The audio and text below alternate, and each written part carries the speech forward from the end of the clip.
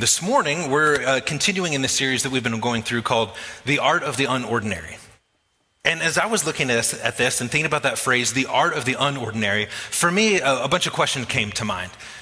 Number one, if we are going to talk about the art of the unordinary, well, what is ordinary? And have you ever thought about in your life how you define what ordinary is? When we talk about something being ordinary, we mean it's normal. It's part of the rhythm and flow and routine of what we know and understand. It's something usually that we're really familiar with. Now, the problem in my mind with defining what's ordinary is we often don't know what ordinary is. Because so often ordinary is defined by the context that you've grown up in. So think about your family, the family you grew up in. Your family had ordinary ways of doing things. They maybe had rituals and traditions around Christmas or Easter or holidays. Maybe your family even had unique words or phrases you used. And here's the thing, you didn't realize that what you thought was ordinary was actually unordinary until you stepped in a new community. So here's what I mean. Maybe you go to a new job, maybe you're a college student who moved into the residence halls, and you discover as a college student in the residence halls that your roommate does things that are very different than you. And you feel like what you do is ordinary and what they do is unordinary, but you don't know it until you have something to contrast it with. So case in point, my freshman year of college, I'm heading to the dining center with a bunch of friends, and we walk in and they're serving this meal that is tomato soup with this sandwich that's 2 pieces of bread with cheese in the middle that's grilled. You would call that a grilled cheese, right? My family growing up called it a cheese toastie. So we walk in, I'm a college freshman, I am a 19-year-old man, we walk in and I go, yes, tomato soup and cheese toasties. And my friends look at me and they're like, are you 5? What is a cheese toastie? And I was like, you guys know cheese toastie, it's like the bread and the cheese and it's grilled, and they're like, and that's a grilled cheese. I didn't know that wasn't what they were called until I was in college, right? And it's one of those moments where you're like, oh, I didn't know, right? Or I get married and I discover that the way that I drive is not ordinary, right? My wife, like if we're driving in Sioux Falls or Minneapolis, a big city, if she sees brake lights 3/4 of a mile in ahead of us, she's already got a hand in my arm going, they're stopping. And I go, I know, and ordinary people will stop 1,000 yards, not 3/4 of a mile, right? Or vice versa, when she's driving, I like to tell her the ordinary, normal way to go. You're going to turn here or you're going to turn there. And she likes to go the way that she likes it. And so there's this battle with what I think is normal and ordinary with what she thinks is normal and ordinary. And there's tension there, right? So I say that because if we talk about the art of the ordinary, 2 things. Number one, first, we have to learn how to recognize what do we even mean by ordinary. And secondly, in that driving example, when my wife is in the passenger seat, there's an element of trust and surrender and submission that says you can drive how you see as being ordinary and normal and right, and I have to trust that you're going to do what needs to be done to keep us safe. And so when we talk about the art of the unordinary, what we're talking about is this life that God has invited us into, and it means a couple things. One, we have to define what is that unordinary life that God calls us to, and 2, will we be submitted and surrender to what God calls us to? So here's the series summary so far, as I would put it. The art of the unordinary is this. It's to live surrendered to God's plan, purpose, and priorities in his power and for his glory. That is the unordinary life that we're talking about. To surrender your life to say, God, what you value, your priorities, God, your purpose for me, I'm surrendering my life into your hand. And behind that, though, is this question that I want you to wrestle with today, is do you trust God with your life? Do you trust him? Because when we talk about surrendering our life to God's purpose and his plan and priorities, that means letting go of my purpose and my plan and my priorities and saying, God, I trust that what you have for me is better than what I have for me. So if that is what an unordinary life looks like, surrender to his plan, purpose, and priorities in his power and for his glory, here's this other question that I want to push into in detail today. What in the world does this look like? And how do we actually step into living the unordinary life that God calls us to? So as we walk through this, I want to begin with this first point. If we are going to live an unordinary life in the way that God's word calls us to, we have to, number one, church, we have to resist the ordinary. We have to resist the ordinary. And as we flesh this out, we're going to look at the story of Gideon in Judges chapter 6. So would you walk with me through this opening story of Gideon's life? Judges 6, verse 1. It says, the Israelites did evil in the eyes of the Lord, and for 7 years he gave them into the hands of the Midianites. Because the power of Midian was so oppressive, the Israelites prepared shelters for themselves in the mountain clefts, caves, and strongholds. Whenever the Israelites planted their crops, the Midianites, Amalekites, and other eastern peoples invaded the country. They camped on the land and ruined the crops all the way to Gaza and did not spare a living thing for Israel, neither sheep nor cattle nor donkeys. They came up with their livestock and their tents like swarms of locusts. It was impossible to count them or their camels. They invaded the land to ravage it. And Midian so impoverished the Israelites that they cried out to the Lord for help. When the Israelites cried out to the Lord because of Midian, he sent them a prophet who said, this is what the Lord, the God of Israel, says. I brought you up out of Egypt, out of the land of slavery. I rescued you from the hand of the Egyptians, and I delivered you from the hand of all your oppressors. I drove them out before you, and I gave you their land. And I said to you, I'm the Lord your God. Do not worship the gods of the Amorites in whose land you live, but you have not listened to me. Did you notice the opening phrase of that passage? It says, the Israelites did evil in the eyes of God. And what you discover as you read the passage is that what they did that was so evil is they rejected God as the one true God, and they begin to worship all of these idols. Now, if you read the whole book of Judges, you'll discover this cycle that tends to repeat itself in the life of the people of Israel. They find themselves in a place of crying out, right? In Egypt, they were in slavery to the Pharaoh of Egypt, and they cried out, and God heard, and God delivered them.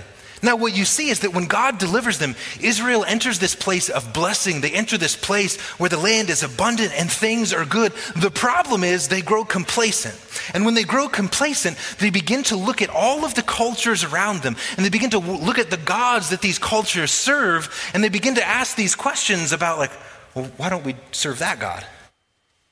We can't even see our God. I mean, yes, he's in the tabernacle in the Holy of Holies, but we don't get to go in there. But this God of the Amalekites, Baal, we can see, and he seems tangible. And then the Amalekites and the Midianites, they tell Israel, listen, if you just worship our God, if you offer the right sacrifices, our God will do what you want him to do. And so Baal, the god of one of the ancient Near Eastern gods that was common at this time, Baal was the god of fertility. And so if you offered the right kinds of sacrifices, he would bless your land so that it would produce abundant crops. He would bless your family with lots of children. And so the cultures around them said, just worship our God and he'll bless you with all the things that you need. And the temptation of an idol is this: it's tangible. You can manipulate it to do what you want to do. And so Israel finds themselves abandoning God and worshiping idols, and it leads to a place of oppression. In church, I want to submit to you this hypothesis, that we are still prone to idol worship today. I don't mean that you have a golden statue in your closet at home. If you do, that's alarming, and you should have a conversation. What I mean is, we often look to tangible things to provide what only God can provide. And so God calls us to life with himself. He says, come to me, you who are weary and heavy burdened, I'll give you rest. He says that in him is the fullness of life in the Gospel of John. And yet we see that, and we know that Scripture teaches that true flourishing is found in Christ. And yet we look at tangible things like financial security. If I can just get enough money in my 401k, if I can just get the right positions and the right promotions to make enough money, then I'll feel secure. And then I'll feel like my life has meaning or purpose or significance. Or if I could just find this right person to be in a relationship with, and if God would just bless me with marriage or whatever, then I'll feel like I have a good sense of identity. I'll be and have the things that I want to have. And we begin to look at all of these tangible things apart from God to provide for us the things that we're searching for. And I think it becomes a modern day form of idol worship. Because we begin to look for what only God can provide through all of these tangible things. And here's the problem with an idol. An idol promises what it can never deliver. That's how we get pulled in, right? Money has this thing of like, you have control, you have safety, you have security, you have meaning. People will respect you if you're seen as successful. And we get lured that way. I'm just using that as an example. You can fill in the blank with the other thing that you feel tempted to pursue to find meaning, purpose, significance, and identity. The problem is, apart from Jesus Christ, even those good things become corrupted when we try to find meaning, purpose, and significance in them when only God brings us true flourishing. So church, if we are going to live an unordinary life, we have to resist the ordinary, and what is culturally ordinary is this: rejecting God's words, ways, and wisdom. Right? That is what's culturally ordinary. Culture looks at scripture and says, well, this is a pretty outdated book. It was written so long ago. Does it really apply today? And church, as believers, what we believe is that this is the very truth and the word of God. And that if we'll align our life with the words, ways, and wisdom of Jesus in relationship with him, that we can be transformed and made new. And yet the call of culture is lay aside God's word and live however you want. If we're going to step into an unordinary life, we have to first resist what is culturally ordinary. We have to resist and reject setting aside God's word, God's ways, and God's wisdom. It's in relationship with him, aligned with his word, where true life is found. And for Israel, the consequence of choosing to worship the idols was a place of brokenness and a place of oppression.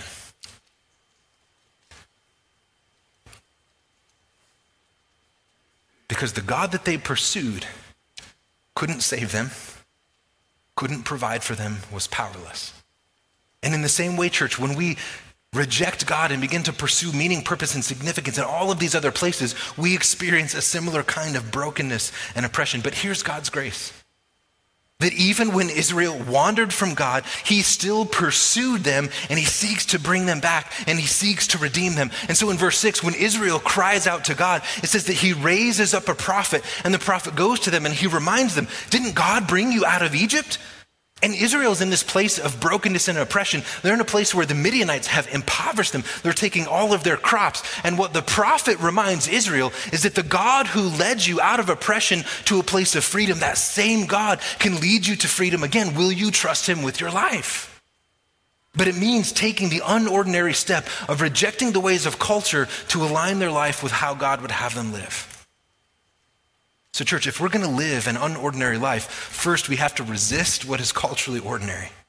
Secondly is this: if we're going to live an unordinary life, we have to recognize that God calls the unlikely to have unordinary influence. Here's what I mean by that. In the series summary, I said that the art of the unordinary is living life according to God's plan, purpose, and priorities. Now, when we live according to God's purpose and priorities, what we're saying is the meaning of my life, the thing that I live for, is not my purpose, but it's what is God's purpose for me. And when you read scripture, when you read the New Testament, you see that God calls us into relationship with himself. And then as we experience redemption, transformation, as we are made new in Christ, what does Jesus tell the disciples? Matthew 28, he says, now go in and make disciples. To make a disciple means that we go and say, hey, let me help you learn what it is to follow Jesus. It's Jesus in the Gospel of John to the disciples. He says, as the Father has sent me, now I'm sending you. And church, if we are going to live an unordinary biblical life, we have to recognize that when God redeems and transforms, he says, I want you to join me in the redemptive mission of what I'm doing in the world. That you are likewise to go into broken places and to bring the hope and the transformation of the good news of what Jesus Christ can provide for you in salvation. That is an unordinary life. And what we see all throughout scripture is that God calls unlikely people to have unordinary influence. Let's continue in Gideon's story. Judges 6:11. The angel of the Lord came and sat down under the oak in Ophrah that belonged to Joash the Abiezrite, where his son Gideon was threshing wheat in the winepress, in order to keep it from the Midianites. When the angel of the Lord appeared to Gideon, he said, the Lord is with you, mighty warrior. Pardon me, my Lord, Gideon replied, but if the Lord is with us, why has all this happened to us? Where are all his wonders that our ancestors told us about when they said, did not the Lord bring us up out of Egypt? But now the Lord has abandoned us and has given us into the hand of Midian.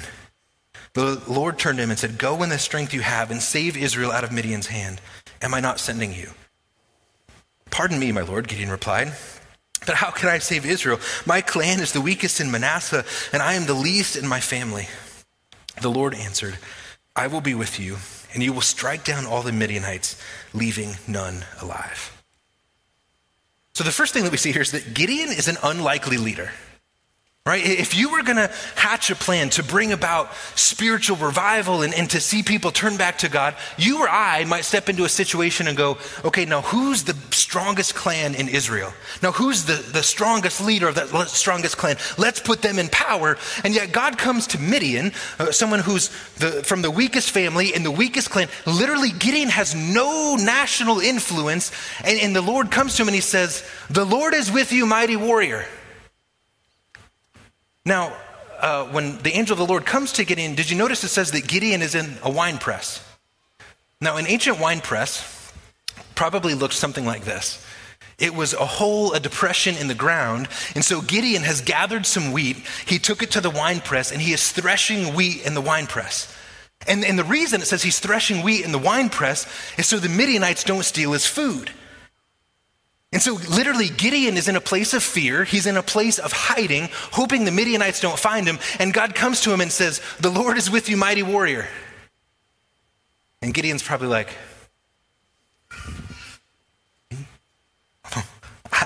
"Lord, I'm in a wine press. I'm threshing my wheat here because I don't want someone to steal my lunch." This is not the posture of a mighty warrior. Right? A mighty warrior is not the one who is hiding down in a hole, threshing his wheat. No, the mighty warrior is the one who's leading a course of action. That's not Gideon. And yet God is calling Gideon, this unlikely person, to have an unordinary level of influence. And God is going to use Gideon to have a powerful and redemptive influence in the nation of Israel. God's call to Gideon, in fact, will be to go and lead people into repentance, turning back to God, and into deliverance from the hand of Midian.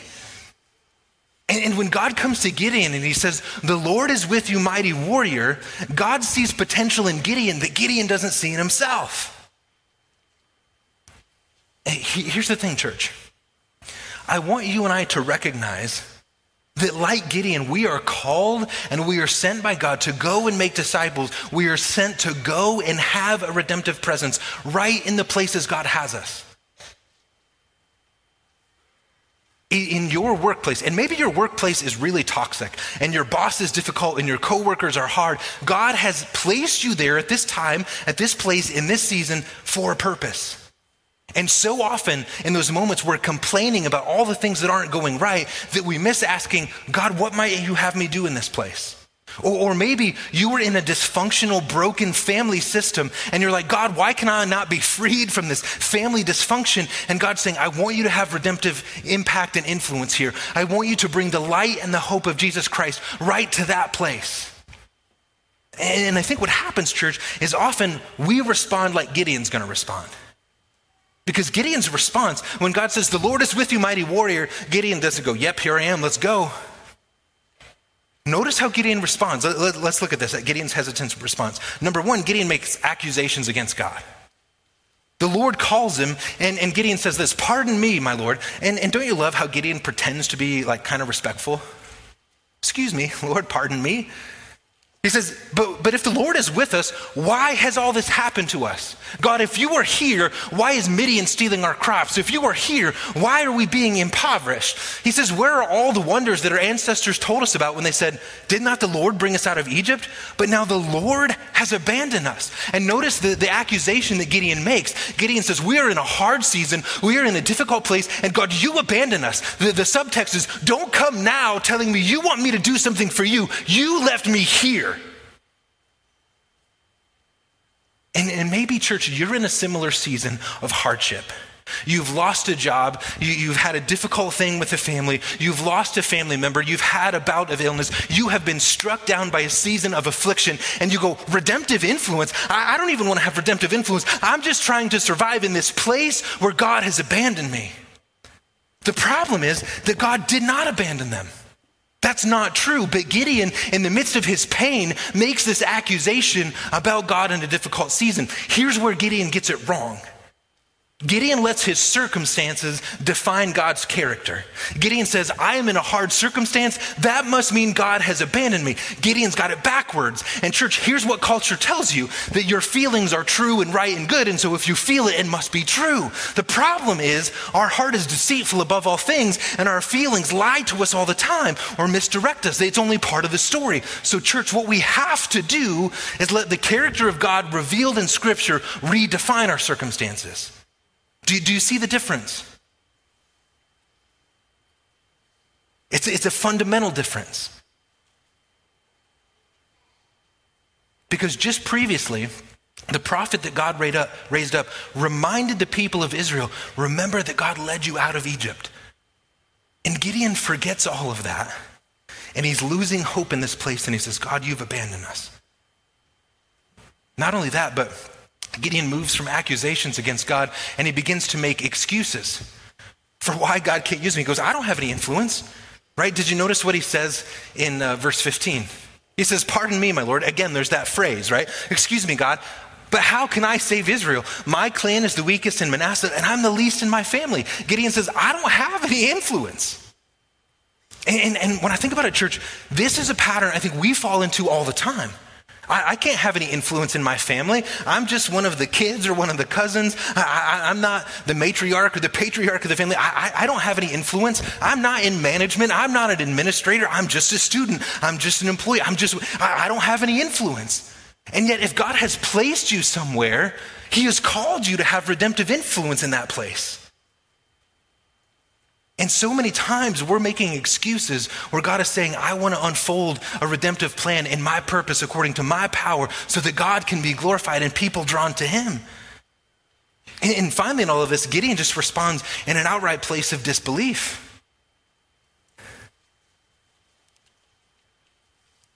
He asked God in verse 17, he says, Gideon replied, if now I've found favor in your eyes, give me a sign that it's really you talking to me.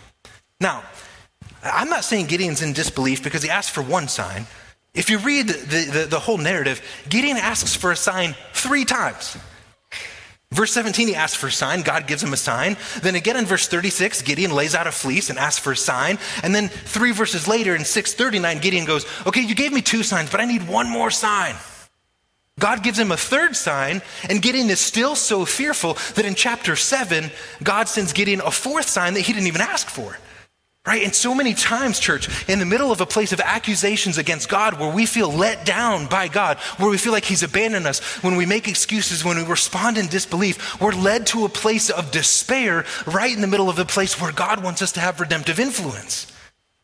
Here's one of the key things I want us to take away today. The time and place where you feel frustrated and defeated may be exactly where and when God has called you to have a redemptive presence.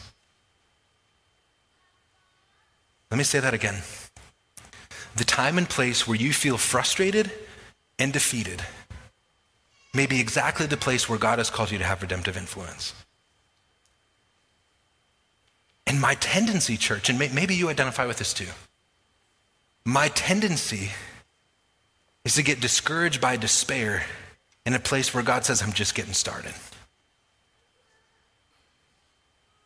And as I watch Gideon's story unfold, as I watch Gideon's response unfold, I found myself being convicted by so many of the ways that Gideon responded. And yet God says to Gideon, after all of those things, he says in verse 14, he says, go in the strength that you have. And Gideon is sent. And that's a powerful moment where God says, Gideon, I want you to go. And I want you to be faithful, and I want you to respond obediently in this. And the phrasing there is interesting.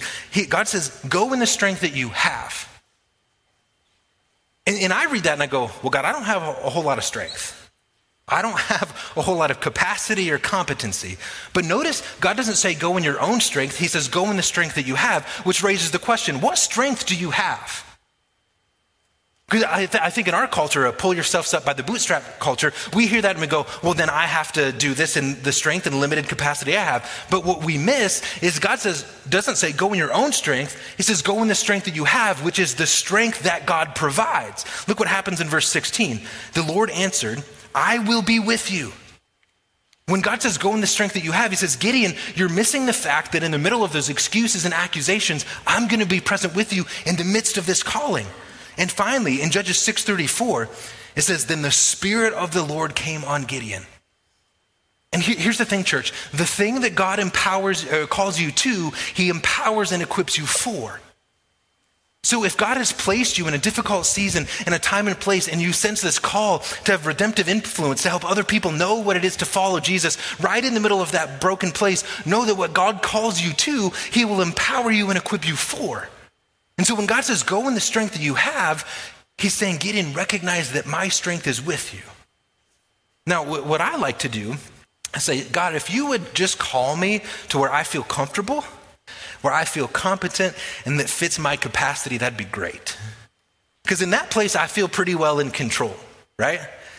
And yet what God often does is he says, okay, you see that place? He goes, now I want you to step beyond it. And I go, yeah, but God, the problem is I have to trust you there. Like here, I don't have to trust. I'd rather stay right here. And God says, no, I want you to step beyond that into a place where you have to rely on me. And this is what happens with Gideon, right? As Gideon seeks to live an unordinary life, he has to refocus, this is point 3, refocus and recognize it's not about him. And what happens is that God hatches a plan that is mind-blowing. Judges 7, let's read this, 1-8. Early in the morning, Jerubbaal, that is Gideon, and all his men camped at the spring of Harod. The camp of Midian was north of them in the valley near the hill of Moreh.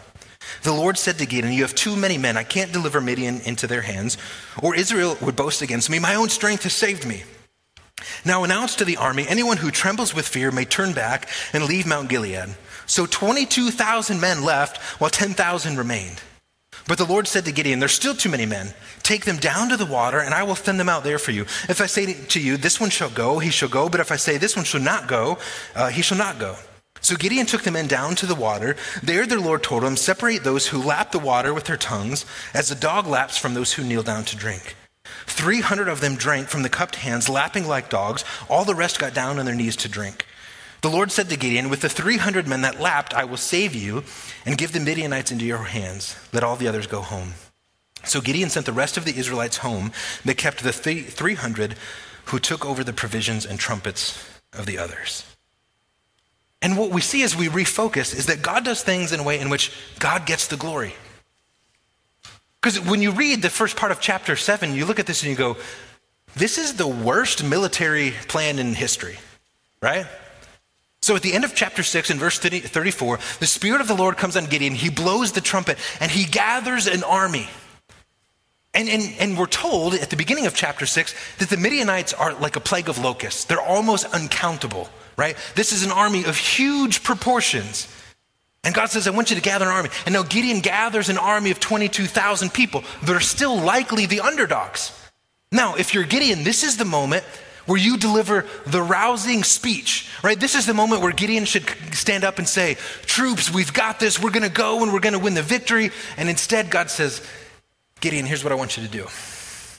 I want you to stand in front of the army and ask, if anyone's afraid, tell them to go home. If I'm Gideon, I'm like, Lord, can I have another sign? And yet Gideon does this, and he goes in front of the army and he says, okay, if you're afraid, I want you to leave. Now, the text doesn't tell us this, but if I'm Gideon, I'm thinking, who's going to admit that they're afraid, right? It's an army type setting. Who's actually going to admit? Maybe it's a couple hundred people. And Gideon makes this announcement, and 22,000 people stand up and walk away. What do you think Gideon is thinking when that happens? Like 2/3 of his army leaves. If I'm Gideon, I'm going, oh no.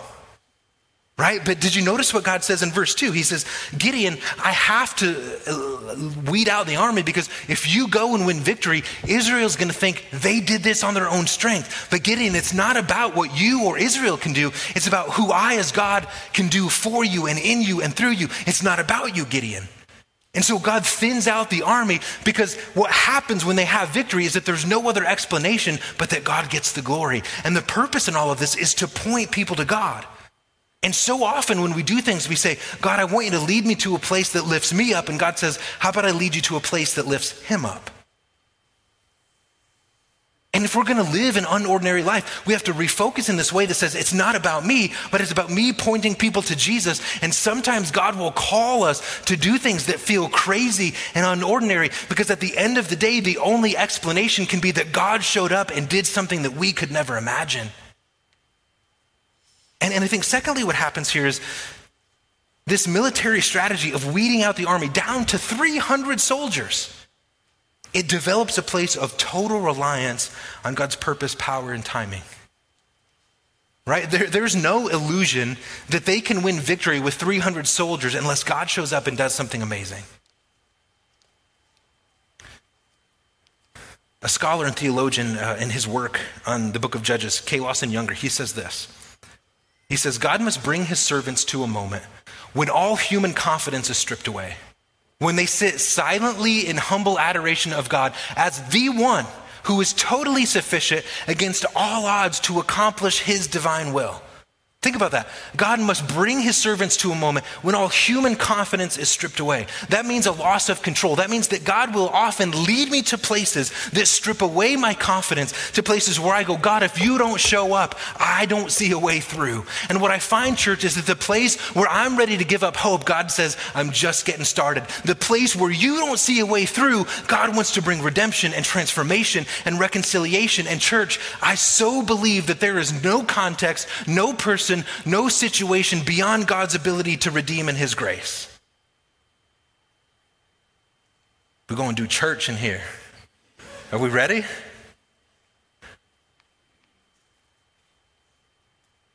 So I want to ask you this, where have you given up hope that God says, I want you to push in?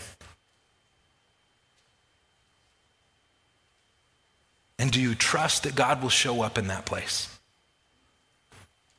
Third is this, is that God accomplishes more than we ever could on our own, right? And I come to a place, a situation, a place of brokenness, and I go, God, I can't do anything.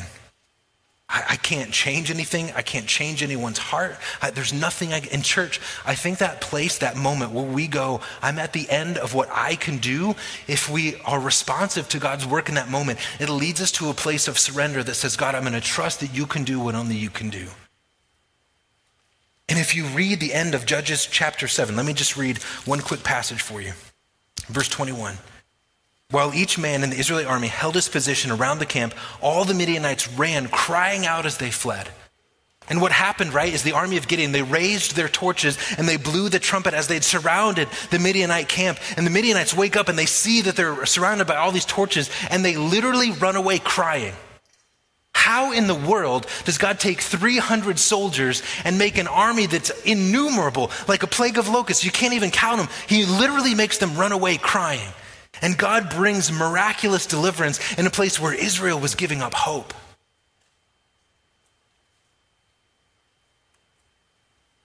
And again, church, the time and place where you feel frustrated and defeated may be exactly the place that God has called you to have redemptive influence, to surrender and to yield to his purpose in that moment. So I want to end with two reflective questions. Number one is this: where is God calling you to have redemptive influence? Maybe it's with your roommate in college. Maybe it's in your marriage. Maybe it's in your family system that's dysfunctional. Maybe it's in a toxic workplace. Maybe it's in a toxic relationship with a friend or a challenging moment with a neighbor. But God is calling you to have a place of redemptive influence. And we want to step in and be vindictive and gossip and do all the things that culture does. And yet God calls us to an unordinary life, surrender to his plan and purpose. And the place where we're ready to give up, God is just getting started. As we close today, we're going to sing this song. It's called I Trust in God. And it's one of the refrains throughout the song is, I trust in God. And church, I want us to sing this as a declaration this morning. It's based on Psalm 34 that says, I sought the Lord and he heard and he answered. And maybe there's a place this morning, church, you're going, I'm having a hard time trusting God, surrendering into his plan and purpose. And as we sing this, let this be a prayer. God, would you grace me to trust you? Let this be a declaration. God, I'm having a hard time trusting, but I know that scripture says you are trustworthy. Would you pray with me? Heavenly Father, I thank you for the example of Gideon. That he was such an unlikely person. I mean, he In an earthly sense, he wasn't courageous and strong. He's hiding away down in a hole, hoping he's not found out. And yet you see him and you say, the Lord is with you, mighty warrior. And God, maybe this morning there's somebody here who feels broken and just crushed and their circumstances are hard. Lord, would you meet them? And would you speak your truth over them, Lord?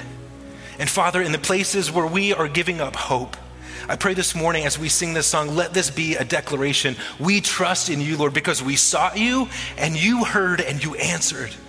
And God, sometimes you answer in ways that we don't see or anticipate, and so we miss it.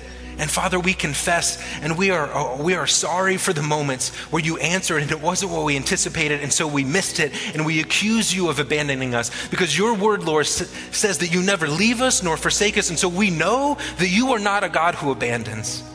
And so, Father, in the places of our brokenness, in the places where we feel abandoned, would you meet us there as a loving Father? And would you speak your truth over us, and would you grace us, Lord, to receive your truth and to walk in your truth? And we pray this in the name of the Father, Son, and Holy Spirit. Amen.